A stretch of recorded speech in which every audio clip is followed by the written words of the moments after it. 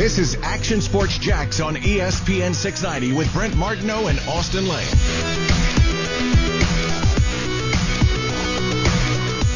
Oh, everybody's trying to figure it out. Everybody is trying to find a way to, just in case, be a little bit right if Trevor Lawrence does not work out. Go Brent, the latest, the Hall of Famer. Austen Lane, curious on social media. We got that on the way. I'm sitting in my house today, maybe for the last time because I lost another one yesterday in a big bet. Holy cow, Gonzaga, what happened to you? Baylor dominating. What an impressive performance by the Baylor Bears as they get it done and complete one of the best stories in really sports histories when you're talking about comebacks, or as Jim Nantz put it, rebounds, even though nobody on CBS wanted to reference exactly what went on some 18 years ago. Brent Martineau here on the road once again. Austen Lane in the Action Sports Jax studios. Coos along the way as well. My goodness, as good as that game was Saturday night. What a snoozer last night. I really just wanted to be close, and it wasn't that entertaining, but it was dominant. It was very dominant. You know, shout out to the Baylor Bears. Everyone was riding that Gonzaga hype train. Thankfully, so my friend and I back home in Wisconsin, we have our annual championship bet for the NCAA tournament. And thankfully I took Baylor, so they were big for me in that standpoint. And yeah, I guess you're just kind of getting one last feel for that house before you lose it, because it's the third house that you lost now, I believe, in your in your house bets. Yeah, it is. Third house that I've lost, so my goodness, I'm going to have to watch that. I really felt good about Baylor. I hated the narrative a little bit last night. I think it was said a bit in the broadcast, and I think it was on social media. I don't believe that they were spent from Saturday night. I don't buy that, because I have seen just as many really emotional, big wins, dramatic things happen in sports where the next day they just roll, you know? So I don't know if I buy that, Austen. I mean, I get the concept of it. I just think I could come up with so many different instances where there was a game 6 that was so emotional, and then game 7 that same team won. And so I just don't buy that. I don't think they were gassed. I think they were just outplayed in every facet of the game. I mean, they shoot the three ball so well, Baylor does. And then on top of that, they brought a little bit of Houston with them with all the offensive rebounds. And then they bring a little bit of Abilene Christian with them with the way they played defense, or UCLA, if you will, the way they played defense most of the tournament. I mean, they were just a mix of everything and too much to handle for Gonzaga. Yeah, I mean, I'm not sure if that game Saturday was the deciding factor of why Gonzaga got beat, but it was evident in terms of crashing the boards, in terms of, you know, playing that aggressive defense, in terms of hustling the basketball. Baylor had their number in every single category. Gonzaga just looked a little flat. Now, don't get me wrong. It also helps when you're shooting lights out in the first half like Baylor did from literally anywhere on the floor. But not only did they shoot lights out, but like you said, when they did miss, they got those offensive rebounds. When there was like a 50-50 ball, it was usually Baylor's to have. So I get Baylor, shot their hearts out, and that, I mean, you're not going to beat anybody when they shoot like that. Don't get me wrong. But at the same time, I think the lack of aggressiveness, whatever the reason may be, showed on Gonzaga's side. And when you see a team that hasn't lost a game all season, you see a team that has NBA caliber talent, and they have all-star talent, it begs the question if they were a little flat from Saturdays, because what else would you attribute it to? Well, I think a little bit of they got thrown off their game because Suggs gets the foul so early. And so when you take your guy off the court that quickly, I think that sets you into a kind of a weird place, and then before you know it, you look up, it's 9-0, it's 16-4, it's 23-8. Well, now you're talking about a really good basketball team that you got to climb back in. And I got to be honest, I thought the whole time I was like, they get to 10 points, they're going to make a run in the second half, and we're going to get back to a good game here. I don't know if they're going to win because they might spend too much getting back in it, but I mean, it was just so dominant after that. So I'll say this. And this is maybe a ridiculous statement on my part, but I think Gonzaga is really good. Like, really good. I don't know if I would have classified them as, like, the greatest team of all time, even if they had gone undefeated. I think these two teams, like we've mentioned so many times, there's separation in college basketball, maybe more than we've seen it, that we can remember. Two really good teams, and the rest, hey, there's some pretty good teams, but I don't know if they're this good. I really believe that. And Baylor, by the way, is obviously right there with Gonzaga. I thought there was a little separation between those two. But this might sound ridiculous. If they were to play again Saturday night, I wouldn't have a problem picking Gonzaga. I think they're good enough to beat Baylor.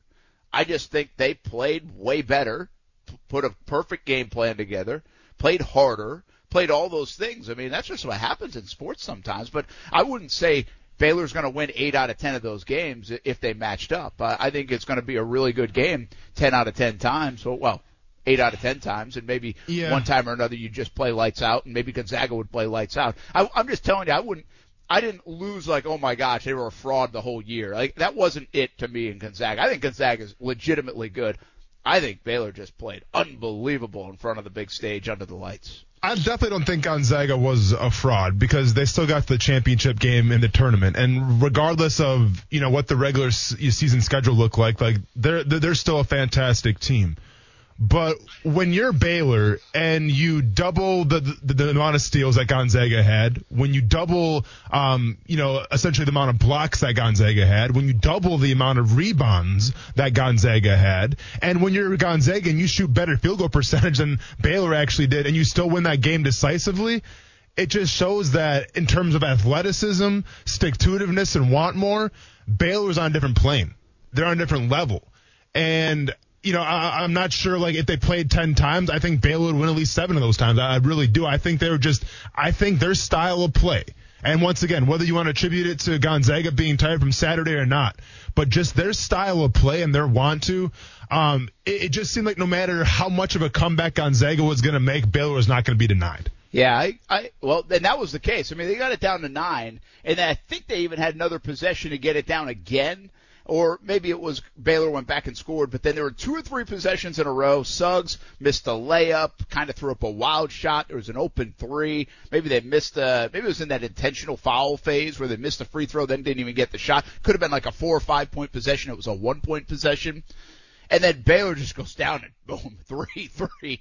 I mean, offensive rebound. It just wasn't stopping. And so at that point, and I remember, somebody said, hey, Brent, there's still like 12 minutes to go. I was like, it's over, man. I mean, we've seen sports. We know this. I mean, when you take the blow, you're up 17, 18, 19 points. You take the blow, you get down to 9. You have a couple more chances to make it 8, 7, 6, and you don't. And then that team just goes and puts 2 3-pointers on you, another offensive rebound, another hoop, and it's back up to 17. It's over, baby. I don't care how much time was left on the clock. They could have played until this morning.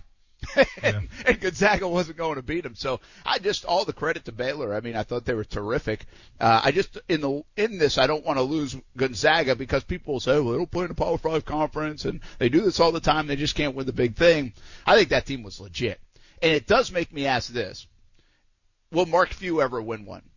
Now, he's already the odds-on favorite to win next year. But I really thought this team was good in this landscape of college basketball where there were like 2 teams above everybody else in my estimation. But when you get by Saturday night, the biggest scare of the season for Gonzaga, I'm not sure if they'll ever win one now, man. I really thought this was the chance. And I'm not one of those guys. I don't get over dramatic and like, oh, yeah, of course, they'll never win one.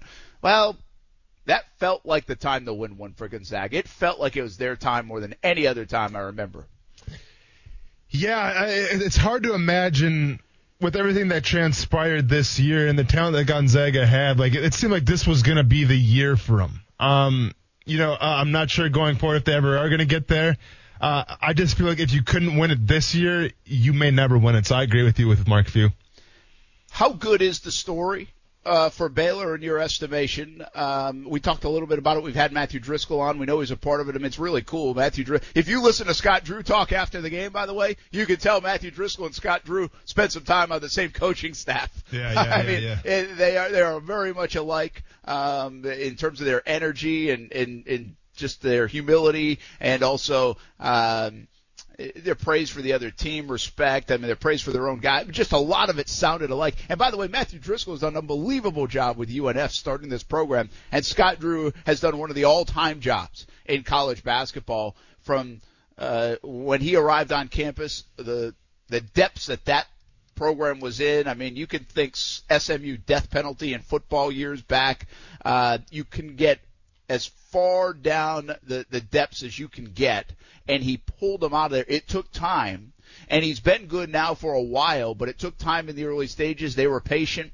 He was patient, and now to some 18 years later, end up in a national championship. And I didn't realize that they're just the second Texas school to win a national title in college basketball. That was stunning to me. I don't know why that never registered. Is Houston the first then? Or who was the first team? What was the stat then? That doesn't. They said it wasn't Houston that they referenced. I'll look that part up. But they referenced Texas State. Well, because Texas State won one, didn't they? That's who they were referencing, I believe. Or I'll look that up. But they mentioned a stat, and I was like, wait a minute. Yeah, the Houstons and. I'm not sure if Houston ever won one. I thought they would win. They would win one. But maybe they not. just had Phi Slamma Jamma that year. Did they not win to? That was NC State, maybe, right? Yeah, I guess so. That was NC State. They were the tournament runner-up back in '83 and '84. To NC State, and who else won it? Do you remember? No idea. Okay. Wasn't born yet. 83, 84. NC State was one of them. Okay. That would have won. And so, yeah, I think I did see it right then. So yeah. The second national championship in the state of Texas. Isn't that bizarre? It's wild. I know it's a football state, but that's bizarre. Bottom line is, how good's the story? Yeah, I mean, so like when you say the story, are you referring like? I mean, I think it's a great story in terms of Baylor was on, literally they were a school of, they were like the little brother to the Longhorns and TCU, and then, their football team starts to come around a little bit and their basketball team starts to come around. I mean, I think it's a great story from the standpoint of they're always kind of like the forgotten school in Texas, and they're like the little brother, it seems like sometimes in Texas, and they're a team that we don't really talk about a lot, even in terms of college basketball, but they've kind of seemed to override that now, and obviously they're champions. Yeah, well, I mean, the biggest story is, though, they had a player kill another player in 2003. I mean, yeah, that's how bad it was. I mean, that's what Jim Nantz was referencing. CBS was hesitant to say it, but, I mean, to go from a school that, I mean, who would want to go there? There's a great article today in The Athletic about just how far they've come. There'll be a movie about it. I mean, there's got to be a movie about it at some point. I mean, okay, so I get it. When we talk about that murder that occurred at Baylor between, the two basketball players, I understand that. And then, the coach takes over, and then they actually showed the clip last night where they said, basically he's going to take over and there's going to be winning around Baylor and all this stuff. So we changed the entire culture around. But to me, it's almost like the same thing like when the Kansas City Chiefs won their Super Bowl. It wasn't like they were saying, well, how do you guys feel about since, Javon Belcher killed himself in your parking lot? Yeah. Or like if it's Andy Reid, hey, how do you feel, since when your son lost his life? Like, I understand, like, it's part of the story, but it's such a dark part of the story, and it was so long ago. Like, I wonder if it even warrants telling that in that moment when, those players weren't even around for that. Yeah, well, that's a fair point. That's kind of something I was interested in, too. Texas Southwestern, by the way. Thanks, Josh Baker. That was the other school. Okay. That won in Texas, which I still think is amazing. I mean, because you feel like Texas, the Longhorns, Houston, like we mentioned, it almost feels like Houston did win, as we're saying it, and they were runner-up a couple times. But so for Baylor just to be the school in Texas, to your point, is a heck of a story. But what I was a little surprised at you can't tell Baylor's story without bringing up the fact that this century, less than 2 decades ago, they had a player kill another player, and there was an exodus, and it was like an untouchable place to be. And this guy, Scott Drew, goes in there and says, I can do it. I can fix it. We can fix it. We're going to turn it around. We're going to do it. It's not about the death, actually, and just that awful situation, but it's about a guy going in there and saying, I'm willing to go help change this place around in Waco, Texas, and doing it. And so, but you have to reference it. And CBS didn't reference it at all. And I'm not even telling you, man, they should have asked the players about it or even Drew about that, because the players weren't even alive at that time. So many of them, when all that happened, but they're certainly aware.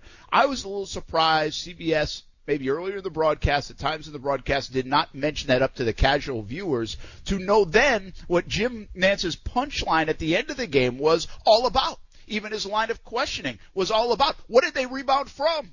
Like Steph didn't even know that story. I told her. So why, if I'm a viewer, I'm like, oh, what did they rebound from? Why is this great comeback story? Like, from what? Just because they're Baylor and a Texas school?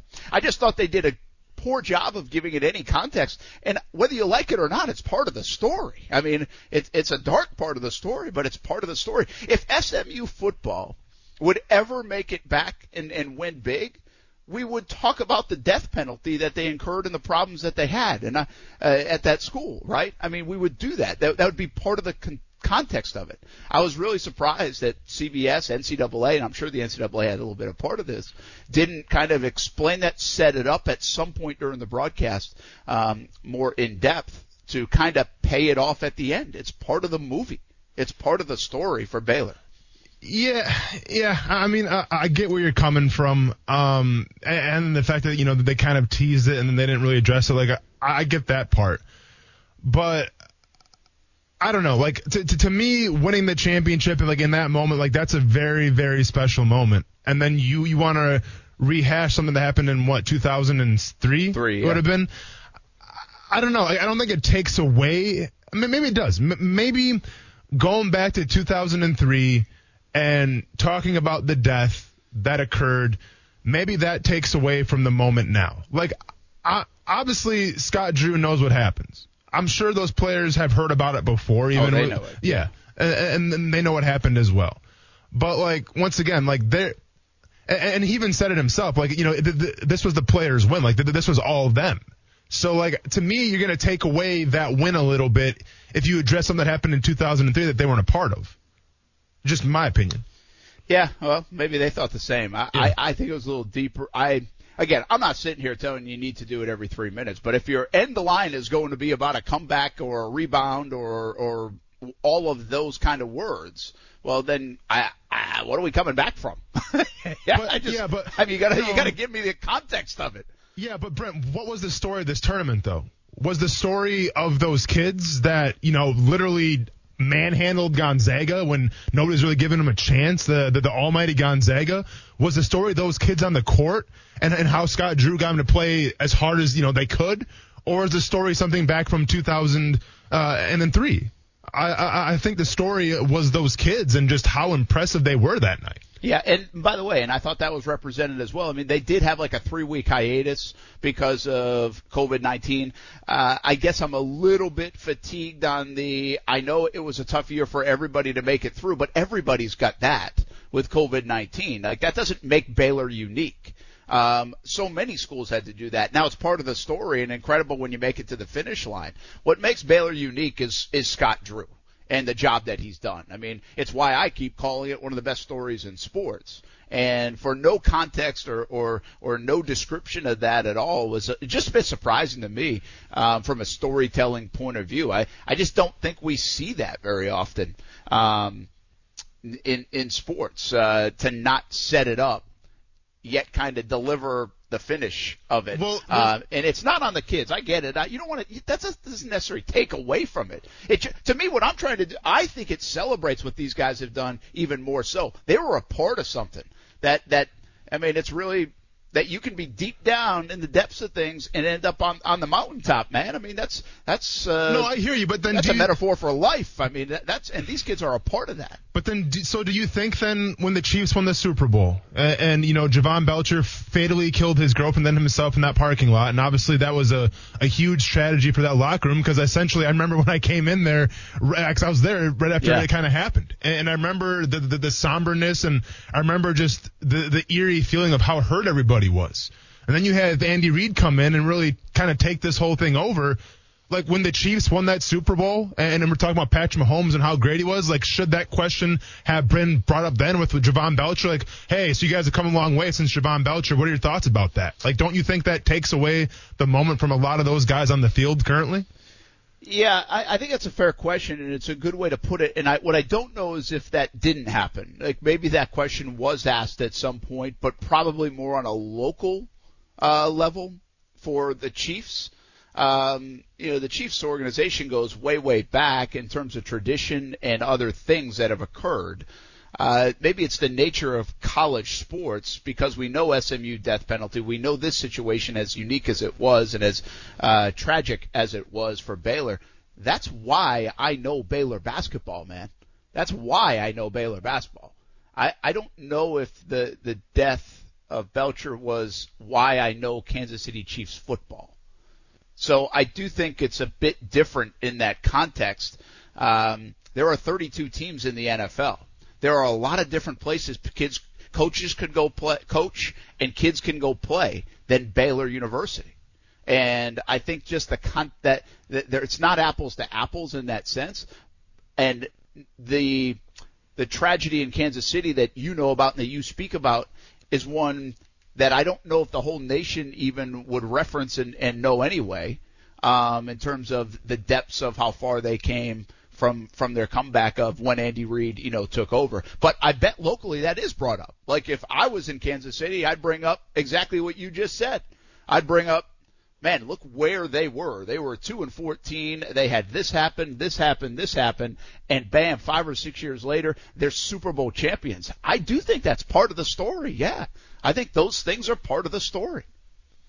Yeah, I guess just to agree, disagree. Yeah, they're a part of the story, and they are what makes you, what you are. And I understand that. But at the same time, that's history. And like, sometimes I think it pays to live the now a little more and enjoy that championship.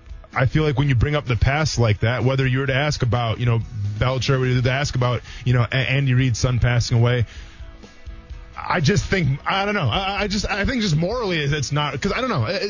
To me, it takes away from the present. And, I've never won a Super Bowl or I've never won an NCAA tournament game.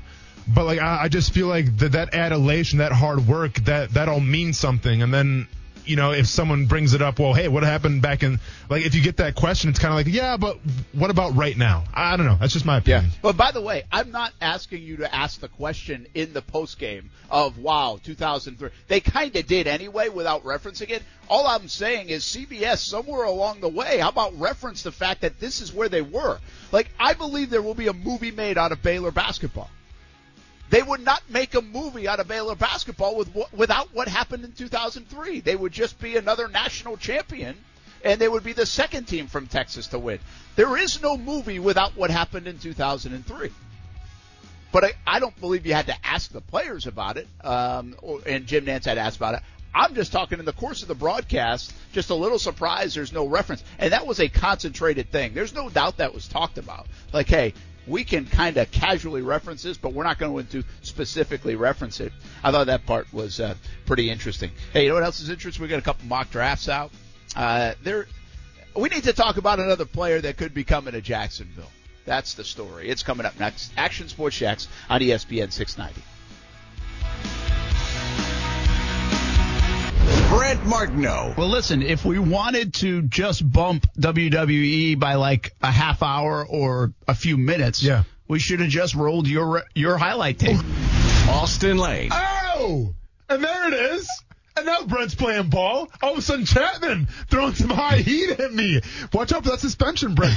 Real quick, though. Action Sports Jacks on ESPN 690. This will do it. This will do it. Scott Drew's dream comes true. Coach Drew and Baylor complete college basketball's greatest rebound and rebuild with a championship. Well, there was a final call by Jim Nantz, and kind of what I referenced the whole last segment. Nonetheless, Baylor, what a game. What a performance. And they got after it on defense. I mean, much like UCLA in that run, I think the forgotten part of that, especially because they lost 93-90 to Gonzaga, was the defensive effort most of the tournament. Baylor, turned it up a notch on defense. That is, when you can shoot the three, and you're one of the best in the country at that, and you play defense, not too many coaches around the country will get that. A combination for some success. For sure.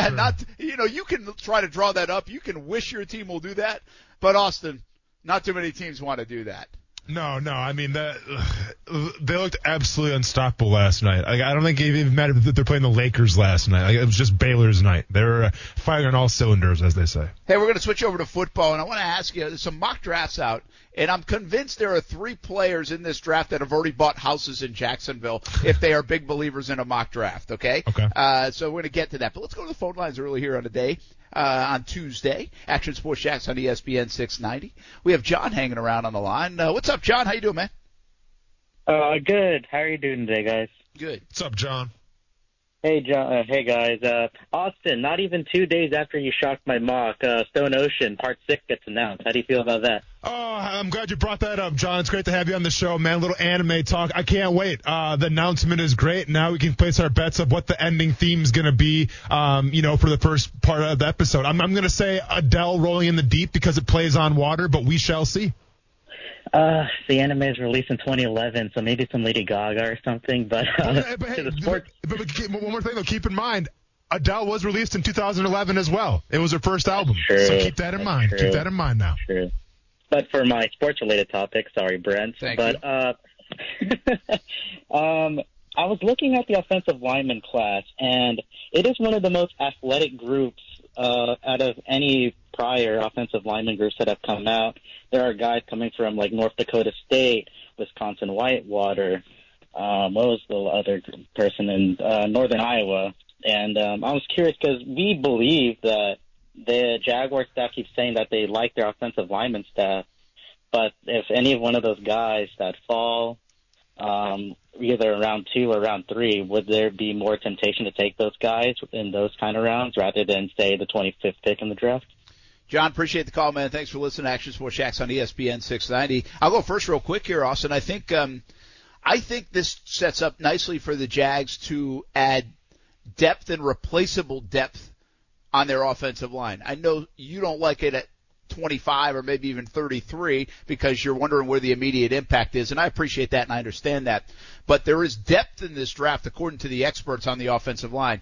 Outside of Sewell and maybe 1 or 2 others, there's not a lot of high-end talent all across this offensive line group. But there is depth, and that's where the Jags, with all their draft picks, could really cash in on some of these guys. And just in case Jawan Taylor, just in case Cam Robinson, if this is the last year for Norwell under that contract, if this is it for Can, now you have people in the stable that can replace those guys in years to come. Yeah, so when we talk about small school guys, 9 times out of 10, especially offensive linemen, usually it's going to take some time to develop. And I think the same thing can be said for defensive linemen as well. Just ask myself. It took me a little while. But when we talk about, guys like, I believe he's referring to Dylan Radunce and then the cat from Whitewater who played in the Senior Bowl. I'll have to look his name up. Those guys, they're not going to go first round. Okay, maybe second round, maybe third round. But to me, that's where you take those guys because they're not guys you can bring in right away and start. And the Jacksonville Jaguars don't need that. But they obviously need depth. Now, obviously, remember they have Ben Barch, and we'll see, how his career, transpires. Another small school prospect. But I'm all for getting that depth in later rounds and kind of developing these guys because when you develop these guys, the cool thing is you can teach them more than one position. Kind of like Barch has, right? Like I think Barch is a left tackle or a right tackle. I don't think he was a guard. But they had the luxury of bringing him along slowly and teaching that position just in case where if his number gets called, he can go in, which I believe he did actually get some playing time last year. The same can be said for the guys coming out this year from North Dakota State and Whitewater. Now, the guy from North Dakota State, I mean, he's a tackle. I think he's big enough where he's definitely playing a tackle position.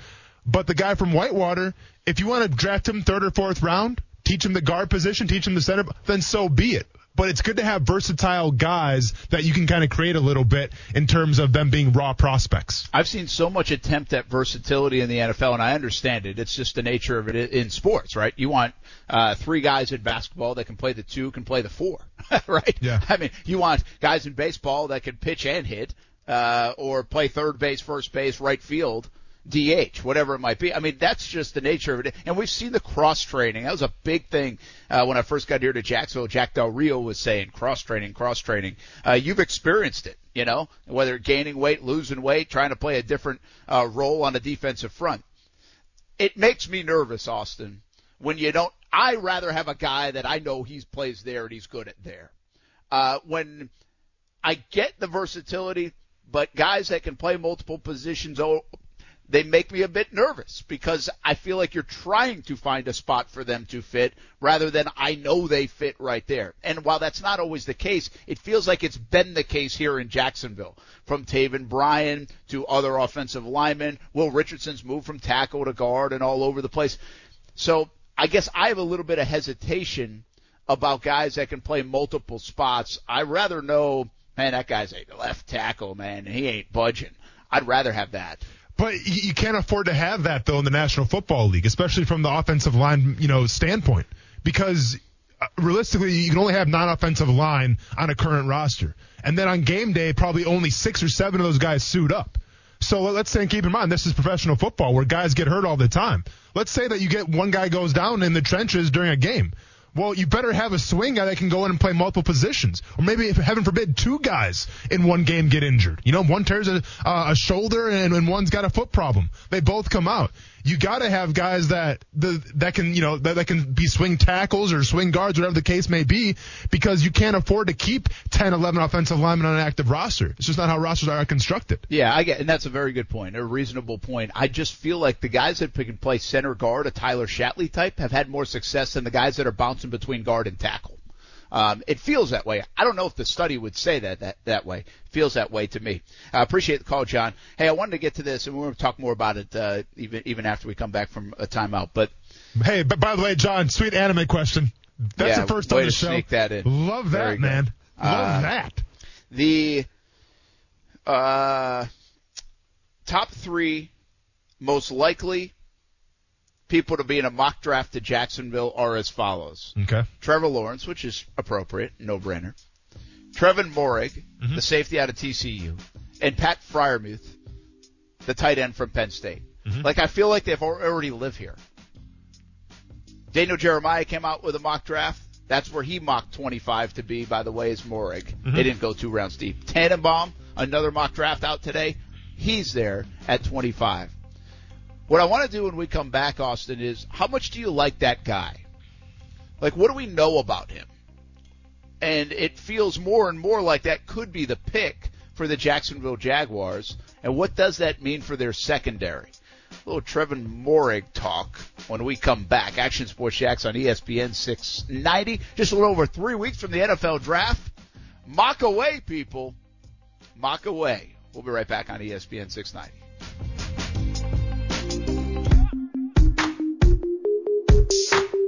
I would say right now, we're just trying to always add, good talent to the roster and make it as competitive as we can be. I was able to reach out to Teddy today. I was able to talk to him. I talked to his representatives, and we had a really good discussion. And just not to get into details, but I think we're all on the same page of where we stand. And I'll let Coach kind of handle what the pecking order is and what the plan is. But overall, the whole idea of bringing Sam in was to raise the competition level at the position and get to where we need to be.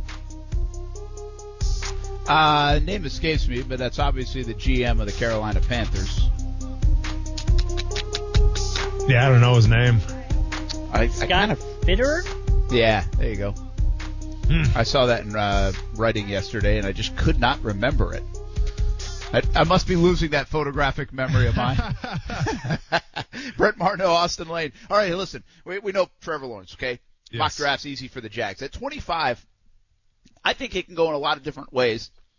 You could get 3, 4, 5 different positions. But the most common one has been Trevin Moehrig out of TCU. He's a safety who I think would patrol the middle of the field and be a free safety in the Jaguars defense and would be what I would assume people think an upgrade over Jared Wilson. Now, listen, I'm a Jared Wilson fan quietly. He's played a lot of snaps. I think he's not super dynamic, but he's steady. So what that means, is what my translation of what I just said is you can get better. You can upgrade. You can become dynamic. And maybe Moehrig becomes that guy. Daniel Jeremiah puts him in on the mock draft for the Jags today when he has one. By the way, we're going to have DJ on tomorrow on the show. Moehrig, he says he's about as clean a prospect as you can get. Jags go in a lot of different ways. They go here instead. sounds like a safe pick for the Jacksonville Jaguars. Mike Tannenbaum, who we've had on the last couple of weeks, he came out with a mock draft today. He said Moehrig as well felt the need fit. I do think we had this conversation last week, Austin. There's not a lot of open spots for the Jags, believe it or not, on a 1-15 team. They made so many moves in free agency. I would think a free safety could slide in right away day one. You got Rayshon Jenkins. I think he's going to the strong safety spot. Yeah, I mean, how do you see Trevor Moehrig? Yeah, so, Jenkins played strong safety last year for the Chargers, had some success. So, I mean, right now where it sits, I have Jenkins as the starting strong safety for your Jacksonville Jaguars. Now, with Moehrig, I mean, to me, it's pretty obvious. If you were to draft him, that's your starting free safety. If you watch the film, and hey, by the way, Brent, I checked the tape. Okay. I watched a little film. Very good. I watched a Here's little the film. T-shirt. Yeah, exactly. Give me a T-shirt right now. But you notice about him, he has instincts. He's kind of got that dog in him a little bit. And keep in mind, if this defense goes the route which I think it's going to go, in a 3-4 defense that could maybe shadow a little bit what Bob Sutton had in Kansas City, you're going to be asking a lot of your free safety. Your free safety is going to have to cover the tight end every once in a while. Your free safety may have to cover the slot every once in a while. And if you go back and watch Moehrig's film, he does all that. Against Oklahoma, he was on the tight end. I think it was against Texas. He's in the slot. So this guy's everywhere. Now, he's got great ball skills in space. He can come up and, stop the run game as well. But I think if you draft him in the first round, what you're asking him to do is obviously line up on the best slot guy, line up on the tight end, and keep things fresh and keep the offense guessing about where he's going to go. I think he's versatile enough and free roaming enough to be able to do that. Here's the strengths according to NFL.com. Good size and plays with some alpha qualities. Desire to set a tone when stepping downhill to tackle. Overall ball production as a starter, plus overall ball production. Smooth hips to drive depth and transition with quarterback's progressions. Quick study of quarterback's intentions from deep safety. Outstanding transition to plant and spring forward without hanging up. Recognizing optimal points of entry to catch point. Forceful strikes looking to dislodge the catch. Speed for recovery or to range over the top and erase. Baits faux windows underneath and looks for hungry passers. Works for top position as one-on-one defender downfield. Talented ball tracker. Background as standout special teamer in 2018. Weaknesses. Played with better overall coverage awareness in 19. Can be a little nonchalant finding position post-snap. Will take the bait on double moves. Doesn't everybody? Needs more consistent eye balance from slot or near the line. Issues over 3 years with angles to steep to the football.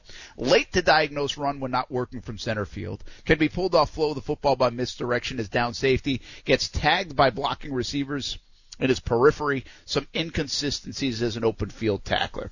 So those are the strengths. Those are the weaknesses according to NFL.com's draft profile on Trevor Moehrig. I want to ask you about something else real quick, and we don't have to deep dive yet, but maybe we go to the wall that says it all sometime, especially if they pick them. 3 safety defenses. How much is that a thing? How much is that sub-package used now? Will it be used? Was it used in Baltimore? I feel like I've seen some stuff on that as of late. You talking about 3 safeties and sub-defenses? Yeah. It all depends what you have at your disposal. Traditionally, what you're going to have is you're going to have the nickel corner. Now, if you have a guy who, once again, we just went over this with offensive line a little bit, who can play both, maybe that safety or nickel corner, then yeah, you could technically say that you're going to have 3 safeties in there. But it all depends what you have at your disposal in terms of depth. If Moehrig was to get drafted to Jacksonville and Jared Wilson's the backup safety, could you put Jared Wilson on some sub plays? Possibly. You have to see how he does. It's all about just using what you have to your advantage. I preach about this all the time. And I think that if you look at it right now with what they have, I mean, you just upgraded your cornerback room a little bit. C.J. Henderson's going to be the 2 guy now going forward. Shaq Griffin, number 1. You've upgraded your safety room a little bit as well. So I'm not sure if Wilson would actually get a lot of playing time if Moehrig was here, but it wouldn't be out of the realm of possibility in terms of playing your best players in sub-packages. Do you have, I know I'm kind of putting you on the spot, but are there good examples of that you've seen at work? I mean, did Baltimore do some of that? Did Seattle ever do some of that? I mean, nothing that really comes to the top of my head. I remember in Kansas City, I mean, you had Eric Berry, and that's all I remember about the safety position was really Eric Berry. You didn't have 3 safeties at the same time just because Eric Berry was that good. So nothing's really coming to my mind off the get-go where I can remember, 3 safeties in a package. Now, maybe if, once again, you want to consider a guy a nickel safety, that might have happened in Baltimore. But as in terms of 3 bona fide safeties, nothing's really coming to my mind right now. Are you concerned about the Jags' nickel spot? I mean, they've got a really good stranglehold on that position. From Aaron Colvin to DJ Hayden. Now it's a little bit of a question mark, although I do think Trey Herndon re-signing, he can play there. I think that was going to be the plan all along, is when they brought Trey Herndon back, he was going to be their nickel guy. I'm trying to look at their depth chart right now. They got some of the young guys from last year that could step in and play there too. Yeah. We just don't know as much about them. Yeah. I'm not so much as worried about it, assuming that they're going to do this 3-4 with a lot of cover, like a lot of zone coverages, just because then it kind of makes things easier on the nickel and your personnel. So, once again, we don't know what kind of defense they're going to run, what kind of coverage and schemes and all this stuff, but I think with what I think it's going to be, I'm not too worried if Trey Herndon's going to fill that void. Hey, we got more football talk coming up. I caught up with Marvin Jones. You'll hear some of the conversation I had with the new Jags wide receiver. Go a little football, and we talk some music as well. He's got an interesting background, a heck of a story. Some of that conversation on the way next. Action Sports Jax on ESPN 690.